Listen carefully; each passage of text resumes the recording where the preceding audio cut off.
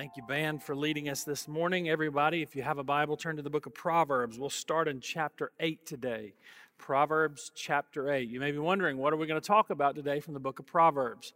Today we are going to talk about the issue of wealth and money. And I know everybody in the sanctuary and online watching just went, oh, goodness gracious. Well, let me just be clear.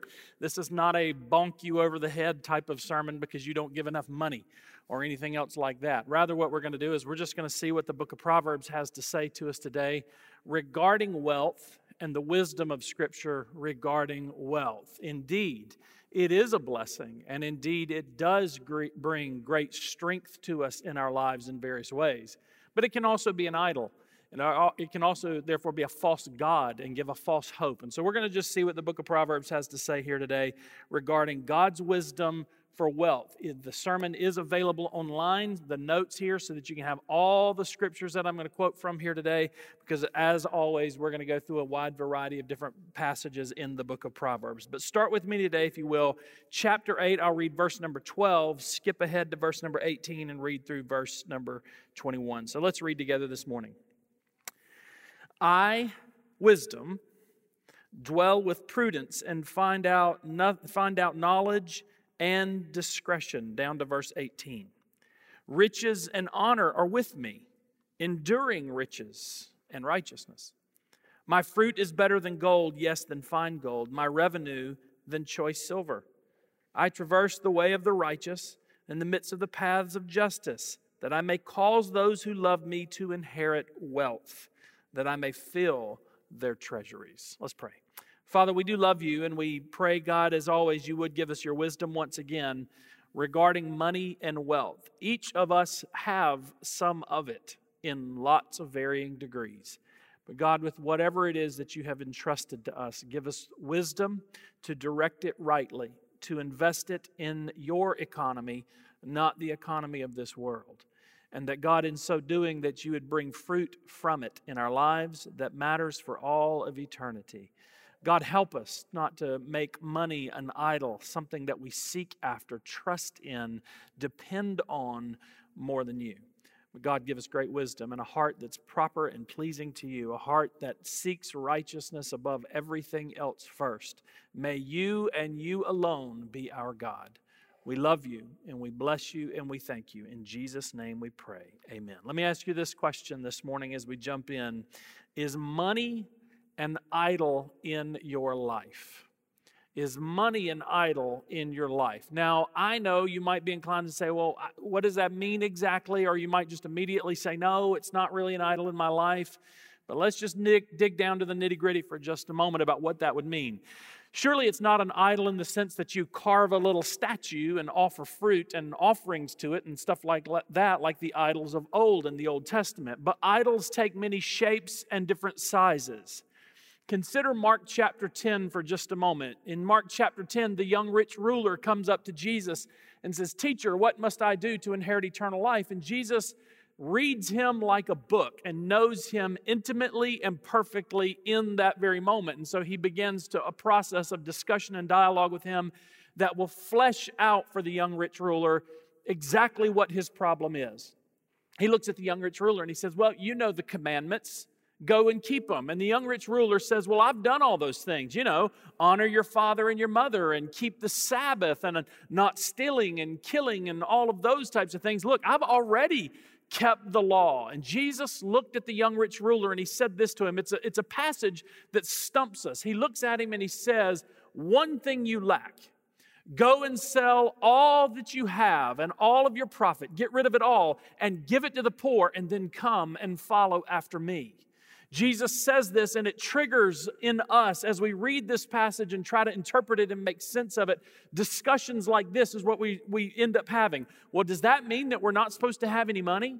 Does that mean that we're not supposed to have any earthly possessions? What exactly is Jesus intending for us to take away in this moment? Well, I'd say this to you. If Jesus intended us to take away from that you and I are not supposed to have any money or any wealth or any of those things like that, I'm pretty sure he would have said that same type of thing to every single person that he talked to, but he didn't.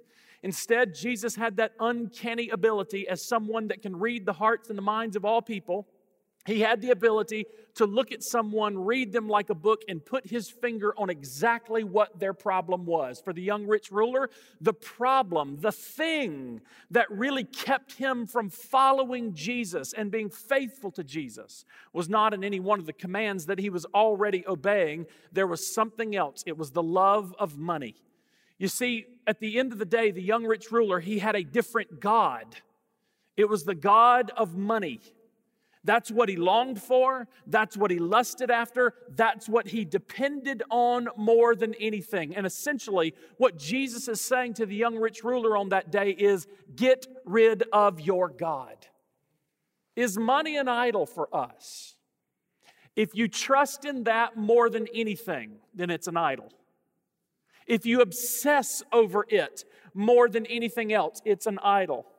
If you love it and seek it above everything else, it's an idol. If it prevents you from being obedient to Christ, it's an idol. It's one of the most common idols in our lives today. And so I start off today by asking you that question: is money an idol in your life? Another big way of getting at this topic today as we jump into Proverbs here is, well, how should we think about money in our lives? And so let's jump in and consider what Proverbs has to say. I'm going to make 3 broad categorical statements today just to kind of hang everything we're going to talk about in. First of all, Proverbs speaks about the gift of wealth. Second of all, Proverbs speaks about the insufficiency and trouble of wealth. And then thirdly and finally, Proverbs gives us some instruction regarding our wealth and our money. So number 1, Proverbs speaks about the gift of wealth. I take up a topic like wealth and money in a sermon series, and surely everyone in here cringes just a little bit with the fear that, we're going to talk about how we don't give enough or something like that. Now look, I'll just say this. That's not predominantly what this sermon's about today. There's some implications that we'll talk about at the very end, but that is not the predominant theme of what we're going to find here today. Actually, the first thing I want to talk about from the book of Proverbs is that, yes, money actually is a good thing. And money actually is a gift, and it is something that we should be thankful for, and it is something that we should be good stewards of, because God does give it to us as a blessing. Proverbs starts off by talking about the gift and the good that money is for us. Well, how so?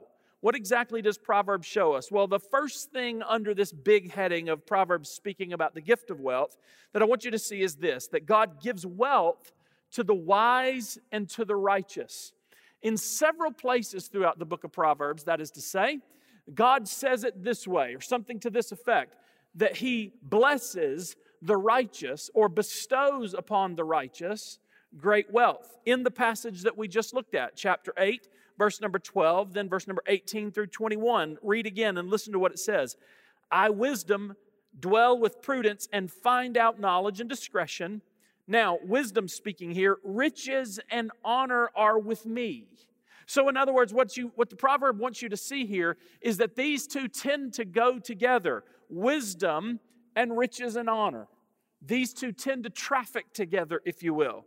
Wisdom speaking again, riches and honor are with me, enduring riches and righteousness. Now, I love the way that's described there. It's not just a one-time shot in the dark type of riches, that you prosper for a season. No, what Proverbs talks about here is a richness that endures, that lasts a lifetime. And once again, notice that riches and righteousness are running together, going hand in glove. I traverse the way of the righteous in the midst of the paths of justice. Now, again, there you see righteousness and justice, doing the right thing. Verse 21, watch this.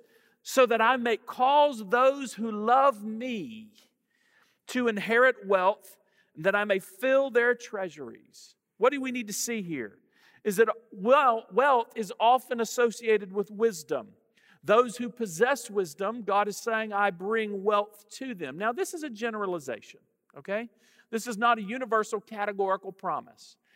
I point that out because I have known a lot of people throughout my life that were godly, righteous people that didn't have 2 nickels to rub together. Right? We can find people throughout the world, and third world countries in particular, that don't have that wealth and don't have those resources, but they do have a love for God. What Proverbs gives us here is a generalization, that God bestows these things on those who are righteous and wise. The second thing I want you to see with under this first main part of the sermon today is that God gives wealth as a reward for diligence. Simply put, God gives that wealth to people that work really hard and that are diligent. And by contrast, He withholds it from those who are lazy. Now listen to the wisdom of Scripture here. In some cases, you have not because you work not. It's not because you ask not or want not. It's just you don't work. Listen to what it says here. Proverbs 10, verse 4. He who has a slack hand becomes poor. That is to say, if you're lazy, you don't get any profit. But the hand of the diligent makes rich. Proverbs 10:4. Proverbs 6, verse number 10 through 11. Listen to this. A little sleep, a little slumber, a little folding of the hands to sleep, and so shall poverty come on you like a prowler, and your need like an armed man. Meaning you'll just be overwhelmed with poverty and need if, in fact, you're lazy. Proverbs 14:23. Listen to this. In all labor there is profit, but idle chatter leads only to poverty. Proverbs 21, verse 5. The plans of the diligent lead surely to plenty, but those of everyone who is hasty surely to poverty. Now we see this theme repeated again in the New Testament. In fact, Paul warns us just straightforwardly. People that don't work, don't eat. People that do work, they rejoice in the plenty. 2 Thessalonians chapter 3, verse 7 through 10, he's speaking to them specifically about how when he came to them, he worked tirelessly not to be presumptuous upon them, not to presume upon their hospitality in such a way that he was a burden to them, but that he worked for them. And he kind of sets that up as a principle. Listen to this. Again, 2 Thessalonians 3, verse 7 through 10. For you yourselves know how you ought to follow us. For we were not disorderly among you, nor did we eat everyone's bread free of charge, but we worked with labor and toil night and day, that we might not be a burden to any of you. And then he says this, verse 10, for even when we were with you, we commanded you this, if anyone will not work, neither shall he eat. Now the point here is not to say that we shouldn't care for those who are poor or anything else like that, but the point is to say that throughout the Scriptures, Old and New Testament, the principle or the virtue of discipline and diligence is valued by God and rewarded by God. And so, one of the things that the Proverbs are showing us is that God rewards those who are diligent with wealth. One other thing here under this big heading of God's blessing of wealth in our lives. God gives wealth as a provision of strength. Simply put, it's what's obvious to us. Sometimes there are some circumstances in life where it's just really nice to have some financial means as a way of protecting or providing for yourself or the people around you. Listen to this. Proverbs chapter 10, verse 15. The rich man's wealth is his strong city, and the destruction of the poor is their poverty. In other words, for the wise man, his strength is in his wealth because he has an easier time, a more efficient time maneuvering circumstances and making provision for his people. And yet, by contrast, destruction comes upon the poor because they don't have the means to do what they have to do. Proverbs 14, verse 20, the poor man is hated even by his own neighbor, but the rich has many friends. Here, what's interesting is the Proverbs seem to speak about the way people are esteemed within culture and society based off of wealth. Wealthy people are esteemed by many, and poor people are shunned by many. Not saying that that's right. The Proverbs are just speaking about the way it works in the world. That's all it's doing. It's not endorsing that idea. It's just saying that's how it happens. Proverbs chapter 18, verse number 11. The rich man's wealth is his strong city, like a high wall of his own esteem. Meaning, once again, that wealth is a provision for the strong. So what am I trying to say so far from the book of Proverbs? I'm trying to say, listen, it's not all bad when we turn to money. Now, we're about to talk about the way it can become an idol for us, the way it can be misused, the way our hearts can be completely wrong in it. But Proverbs' picture of money and wealth is not all bad.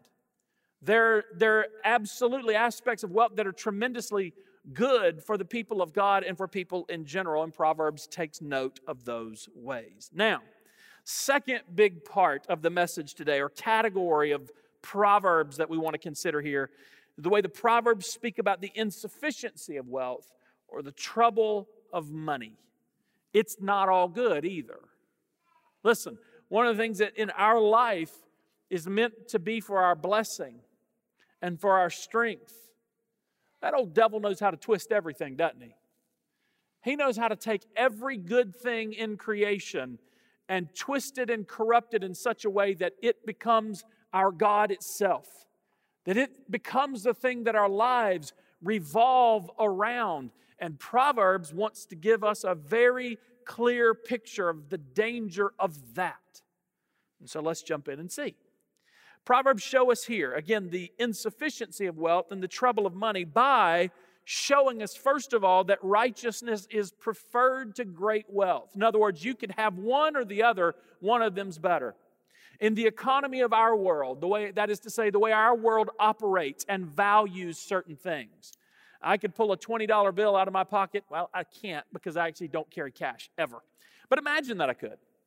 I take a $20 bill out of my wallet and I just drop it on the floor and walk by. I bet you there are going to be a few people interested in that object. They'll walk by it. They'll pick it up. If they're godly, they might say, somebody dropped some money, but hey, there's going to be lots of people. Let's assume I'm outside the church when I do this. There's lots and lots of people that they're going to pocket that money without any hesitation whatsoever. Why? Isn't it silly? It's literally just a little piece of paper. In fact, it's a very dirty, disgusting little piece of paper. I mean, there's all sorts of little disgusting microbes all over that thing in a season of COVID-19 that we should, that object, when we think about it that way, actually has a big ooh factor to it. And yet we'll pick it up, we'll throw it in our pocket, we'll do things with it. I mean, why?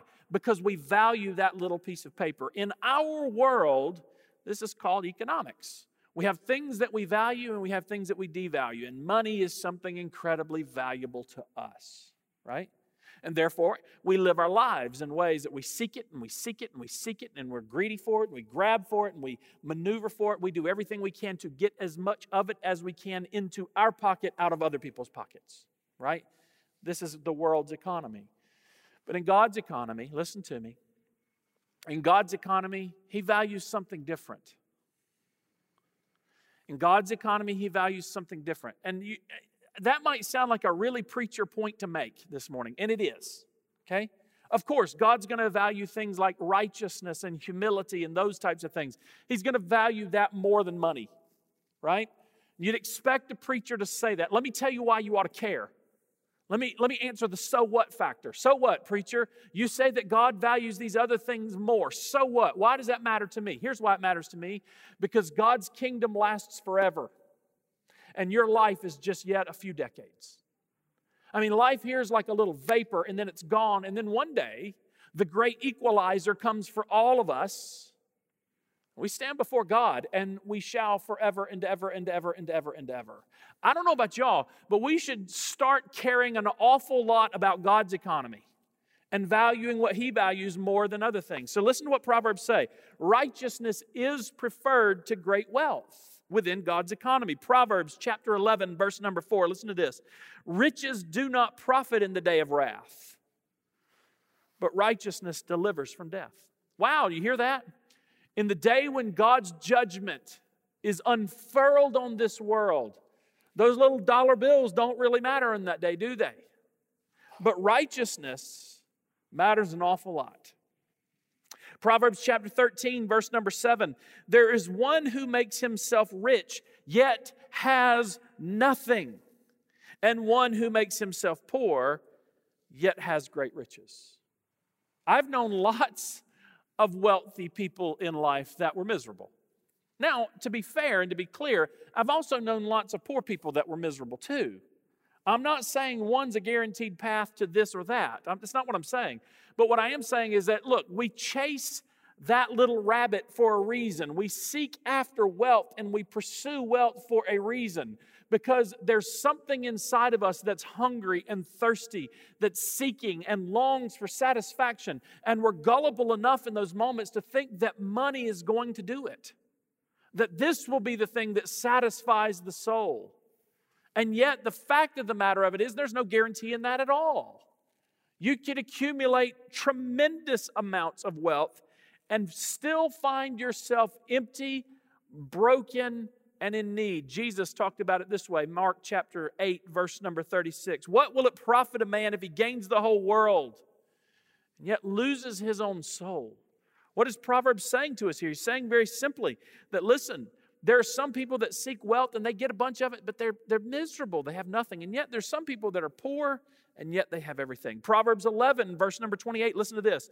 He who trusts in his riches will fall, but the righteous will flourish like foliage. I mean, what are we really after here? What is the end that we're seeking, right?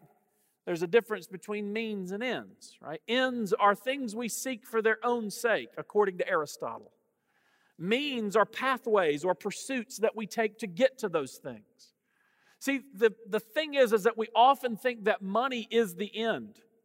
That if you have it, it will satisfy. But no, that is simply a means to some other end, to securing what you need or something like that. But even those things aren't the ends that we should properly be seeking, because those things can't satisfy. What can satisfy? The one who made us for himself. We are made for him, and therefore we will only be satisfied when we find our place in him. Proverbs chapter 16, verse number 8. Better is a little with righteousness than vast revenues without justice. Proverbs 28, verse 6. Better is the poor who walks in his integrity than one perverse in his ways, though he be rich. Again, the idea here is you could have everything from the world's economy and still be empty. And yet you could have nothing in the world's economy and be wealthy. Why? Because in God's economy, this physical stuff over here is not what actually satisfies, but communion with the holy God that made you will. Proverbs 27, verse number 23 through 24, listen to this. Be diligent to know the state of your flocks. Now listen to what he says here. Know the state of your flocks and attend to your herds, for riches are not forever, nor does a crown endure to all generations. Meaning that what you have accumulated here on this side doesn't get to go with you forever. Jesus talked about this, didn't he? Matthew chapter 6, verse number 19 through verse number 21. Listen to this. Don't lay up for yourselves treasures on earth where moth and rust destroy, where thieves break in and steal, but lay up for yourselves treasures in heaven where neither moth nor rust destroys, where thieves do not break in and steal. For where your treasure is, there your heart is also. And then finally, a famous proverb that you've heard many times, Proverbs 22, verse number 1. A good name is to be chosen rather than great riches, loving favor rather than silver and gold. Wow. Again, what the Proverbs help us to do is to help us realize that without us knowing it, we go through life never really seeing this until the Proverbs point it out. So let me just be real clear. Let me put this up in your minds and see it, folks. That there are always in our lives two economies that are competing for our attention and loyalty. The economy of this world that says get as much as you can at any cost. It does not matter if you're devout. And then the economy of God that says I treasure humility and righteousness more than anything else. And this is what we live for. And look, this is not to say one can't have wealth, but it is to say understand the greater economy. The greater economy is God's economy. Make sure you're investing in that one. Now, the Proverbs go on. Proverbs show us not just that righteousness is preferable to wealth. The Proverbs also go on now to speak about the danger of the idolatry of money. Greed and selfishness can bring destruction upon us, the Proverbs are going to show us. Proverbs chapter 15, verse number 27, listen to this. He who is greedy for gain troubles his own house. I've said this to you before. Let me pause as I read that verse. I've said this to you before. We're all like ships in the water passing through, creating wakes. And people come behind us and swim in those wakes. Our children and our grandchildren, the people that we lead. That is to say, the work of your hands and the things that you're doing have an effect on other people. Sometimes a destructive effect on other people. Well, now, in light of that, listen to what the proverb is saying. The proverb is saying that greed has a negative effect on your household. Listen to this. He who is greedy for gain troubles his own house, but he who hates bribes will live. Proverbs 13, verse 11. Wealth gained by dishonesty will be diminished, but he who gathers by labor will increase. Proverbs 28, verse 22. A man with an evil eye hastens after riches and does not consider that poverty will come upon him. What is the proverb showing us here? Showing us very simply that greed and evil pursuits of money actually bring harm on ourselves and other people around us. Proverbs 13, verse number 22. A good man leaves an inheritance to his children's children, but the wealth of a sinner is stored up for the righteous. Wow, listen to this one. Here's what he's saying. God honors the righteous man. God honors the righteous woman. How so? Well, because of their righteousness, because of their honor to God, God honors them by allowing their wealth to pass down from generation to generation. In other words, God allows the wealth to do the very thing that the wealthy intended it to do, to pass it down to the people that they love. But for those who are evil, for the sinner, God redirects their wealth into someone else's hands, is what Proverbs is telling us here. Proverbs 28, verse number 8. One who increases his possessions by usury and extortion gathers it for him who will pity the poor. This proverb is teaching the exact same thing. That God will ultimately redirect and take from the hand of the unrighteous to give to the righteous. All right. What is Proverbs telling us about money and wealth? Well, number one, there are really wonderful good things about it. God gives it to us as a reward for righteousness. He gives it to us as a reward for diligence. God gives it to us to give us strength in life in various ways. There are beautiful, wonderful things about wealth. It can also be a big distraction by making us get confused and somehow thinking that this economy, the economy of the world, is the one that we should value the most, when all along it's the economy of God, of righteousness and holiness that we should pursue above everything else. That is to say, don't let it be an idol. It can also be something that brings destruction on our lives when we make it our God. Isn't it interesting? This is what God wants you to see here this morning. You make money your God. You make it an idol because we naively think that it will satisfy us, it will sustain us. And what Proverbs is showing us is that, first of all, not only will it not do that, but it'll actually be counterproductive because it will bring harm and destruction on our lives. This is what Proverbs wants us to see. So I end with this, last big part of the sermon here today, and we'll be very brief. The Proverbs now give us an instruction for money. So here's the question, out of everything. All right, so what do I need to do? What do I need to do with it?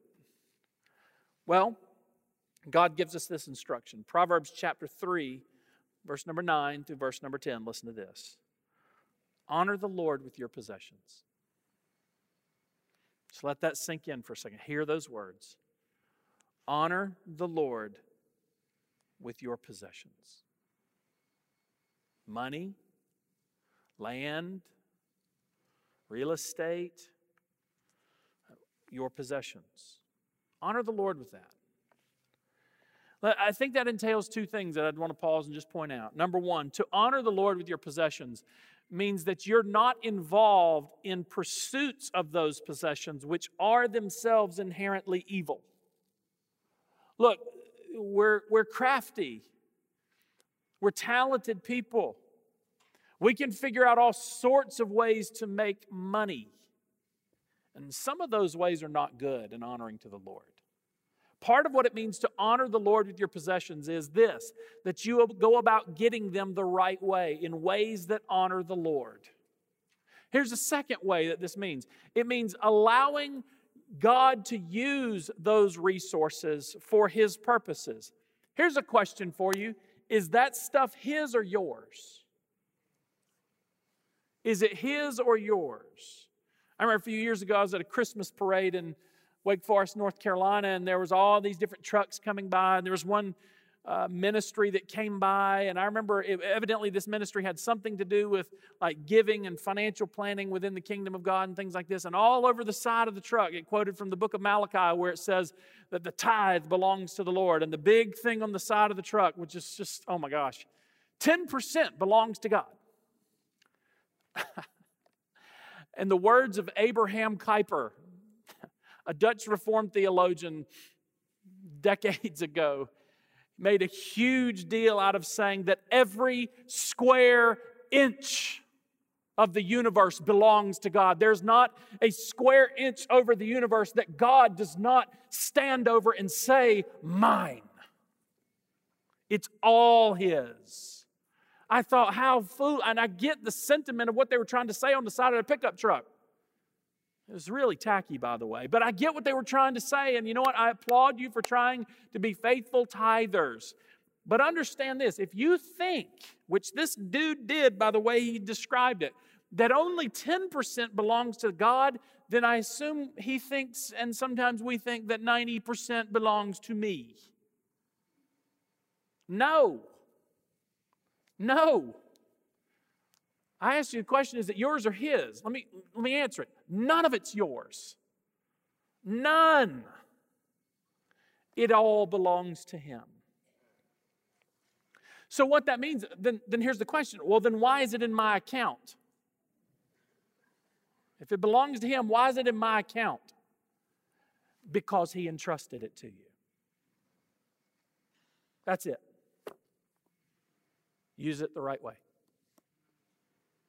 How? How do we do that? That's not my business. That's between you and the Spirit of God and the Lord to direct that. But where we need to all start is on our knees before God with the posture of, it's all yours, Lord. I'm here simply to steward it. Now, go back through those passages in the New Testament where Jesus repeatedly talked about stewardship, and let us learn those lessons there.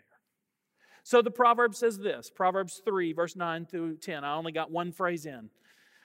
Honor the Lord with your possessions. That's the instruction that God gives us. It's super simple, right? I mean, we don't have to have sermon after sermon after sermon. It really is, y'all, that simple. Honor the Lord with your possessions. Don't go about getting your possessions in ways that are contrary to the ways of God. And number two, once you have them, remember you're a steward of it. You don't own it. And now listen to what it says. Honor the Lord with your possessions and with the first fruits of your increase. In other words, give God the best. And then here he says this, so that your barns will be filled with plenty and that your vats would overflow with new wine. Look, we're not prosperity preachers. As a denomination, Southern Baptists are anything other than prosperity gospel people, right? However, Old and New Testament, very consistently, the principle is put before us again and again and again. You can't outgive God. You give, you honor Him, and He fills up your barns. You give and you honor Him, your vats are overflowing with new wine. That is to say, with good things. So, honor the Lord with your possessions. And in doing that, we will be expressing to God. Not only will we be doing the right thing as stewards, but when we honor the Lord with our possessions, there's something bigger, more beautiful for us to see and embrace and live by. By honoring God with our possessions, you're not just doing the right thing, and you are doing the right thing, but you're not just doing the right thing. You are expressing to God His value and His worth. You are saying to Him, I love you more than this. I need you more than this. Man shall not live by bread alone, but by every word that proceeds from the mouth of God. That is to say, what Jesus is saying there in Matthew 3 when He's tempted in the desert. He's saying, I need this. I need you. I need communion with you. I need to please you more than I need anything else. Father, bless us and help us to be that way. Help us to be wise. Thank you for the resources you have given us. Indeed, they strengthen us. And indeed, even just looking around the faces in this room, I see righteous people, good people that love you, and you have blessed them. I see people that have been diligent, hardworking, and indeed, you have blessed them. So God, thank you for the good things that you've brought into our lives via wealth and money.